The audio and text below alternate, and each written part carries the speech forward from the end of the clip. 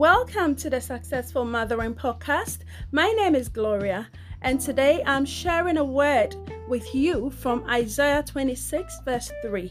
It says that he will keep him in perfect peace, he whose mind is stayed on him because he trusts in him.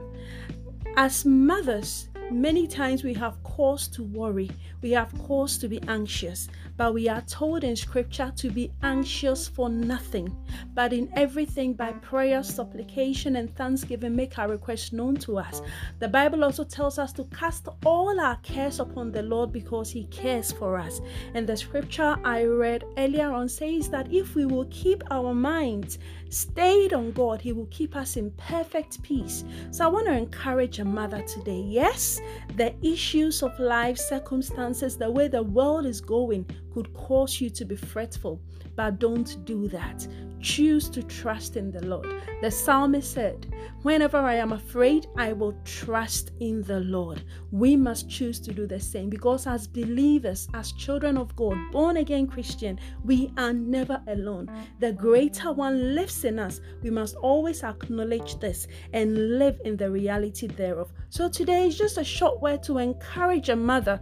Trust in the Lord. Keep your mind stayed on the Lord.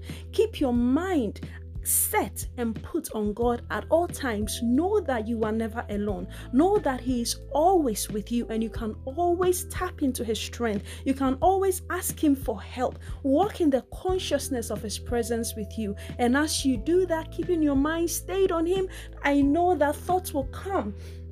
We can't stop birds from settling on our heads. We can't stop them from flying on our heads, but we can stop them from making a nest by choosing our thoughts, by choosing to reject or not to focus on things that we know are not from God. Anything that does not align with the image of God for us, anything that does not align with the thoughts of God concerning us, reject it and replace it with what God has said about you. So remember this, Isaiah 26 verse 3.